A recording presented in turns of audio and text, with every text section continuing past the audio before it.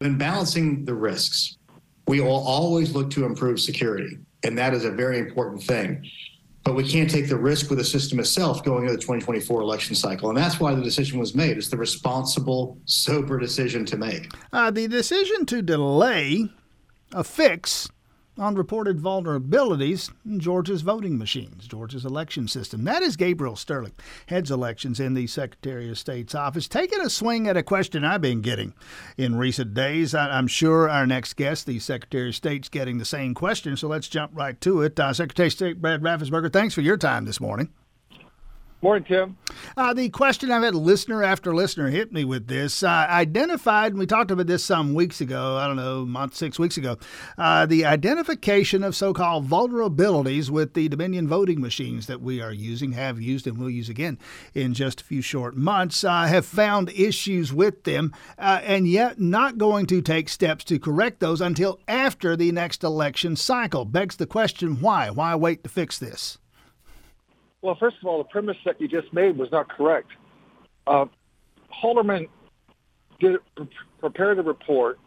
He had the full source code and the machines for 12 weeks and with his team of researchers, and they came up with, they said, 6 potential areas. Then there was another report that was prepared by the MITRE Corporation, which is an independent outside organization, that said 5 of the 6 were not even scalable.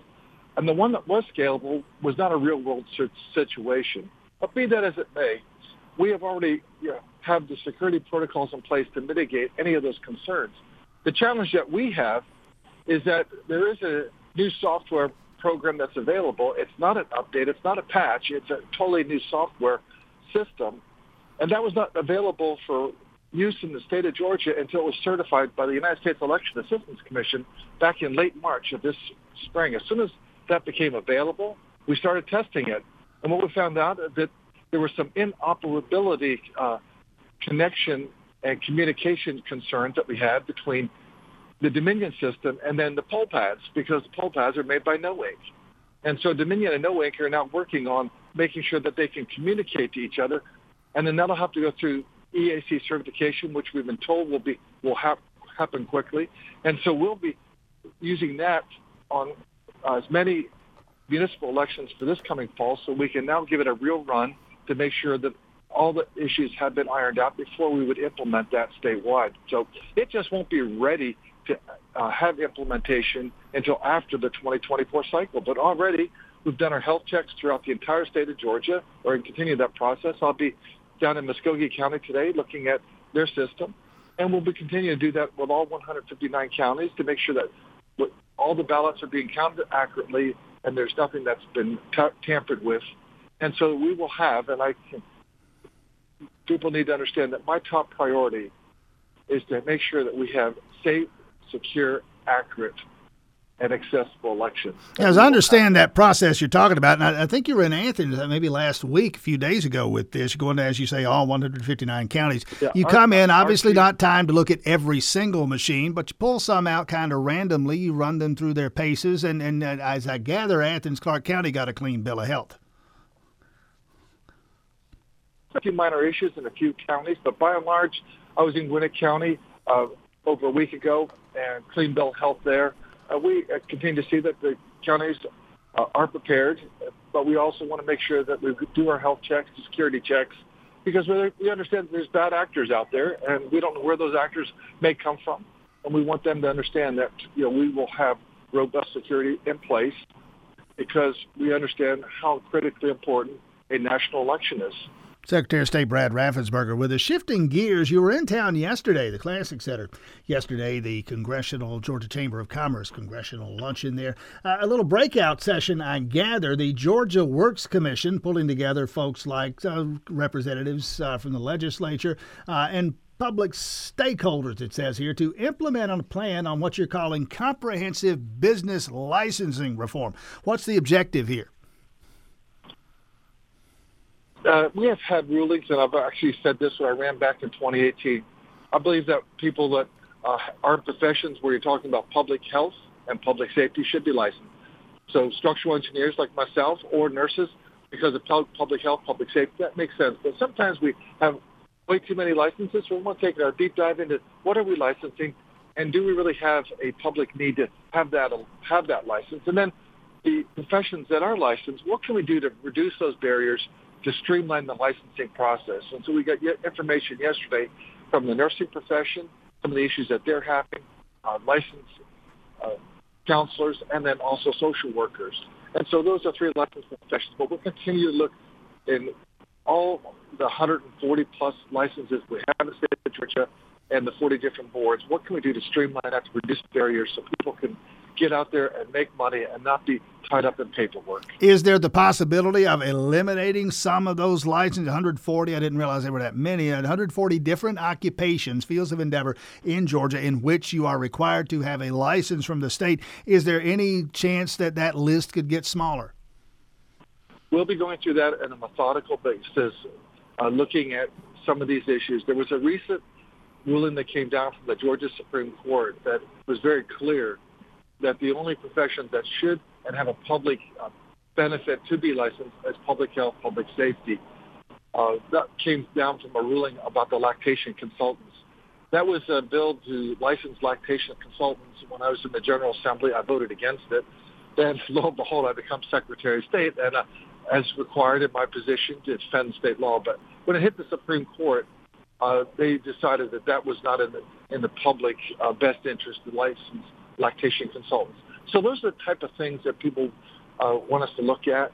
We want to make sure that we don't place barriers on people from being able to, put food on the table, make some money for themselves, for their families.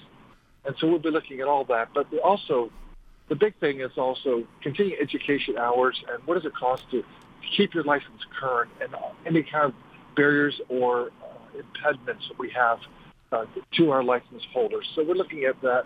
We want to make sure we have a very up-to-date system. So we are updating our software also to get that streamlined for the 21st century. The software we have right now is really about over 20 years old right now, and it needs to be updated. And we're in the process of doing that in packages of different license holders, and that should all be done by next spring.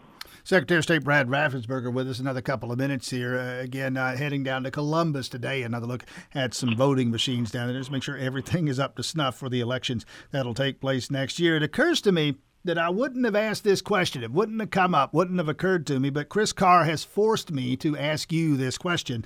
Chris Carr, the state attorney general, is letting it be known in talking with different people, Republicans specifically. Yep, I'm going to run for governor in 2026, says the attorney general, Chris Carr.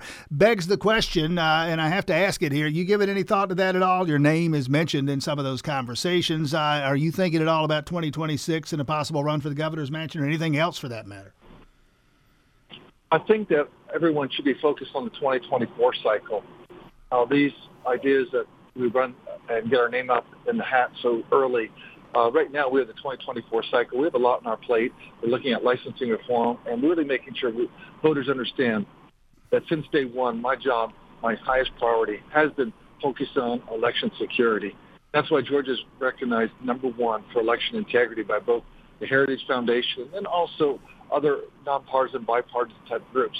We want people to understand that no matter how you vote in Georgia, we will have photo ID. Photo ID for your absentee ballot, photo ID if you show up early, and photo ID on election day. You get to choose how you want to vote. 65% of all Georgians are voting early, 30% on election day, and about 5% with no choose absentee voting. But everything was photo ID. With a verifiable paper ballot, we'll be required by state law now to have additional risk limiting audits for elections.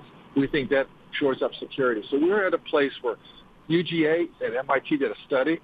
Over 90% of all Georgians are really satisfied where we are and have confidence in the process. And we want to keep that high confidence level. It's going to be a very strong election season next year. And that's what my focus is right now. We'll talk about that quickly, and in closing here, another minute or so, Secretary of State Brad Raffensperger, the matter of election integrity.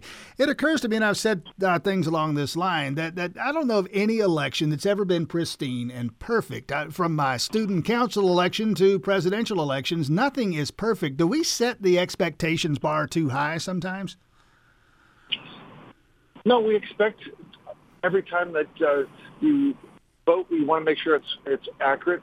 In fact, I wrote a 10-page letter to Congress after the 2020 cycle, and we said, while there is no perfect election, and then we responded to every one of those allegations, and over time we've been proven right. There weren't 10,000 dead people. There was actually only 4. There weren't any underage voters. They alleged that there were 66,000. But every single allegation, are there things that happen? Yes, but you want to squeeze everything out, and that's why we now have a verifiable paper ballot. And that's why we now have photo ID for every form of voting in the state of Georgia. All those to shore up security, which we think elevates voter confidence.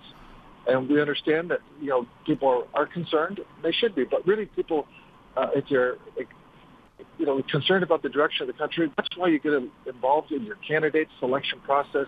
And that's why that's the political side. But our job is to make sure that the counties are doing their job, to make sure that they are running fair, accurate, accessible elections. All right, Secretary of State Brad Raffensperger, we'll leave it there. Best of luck moving forward. Thanks for your time this morning. Thanks, Tim.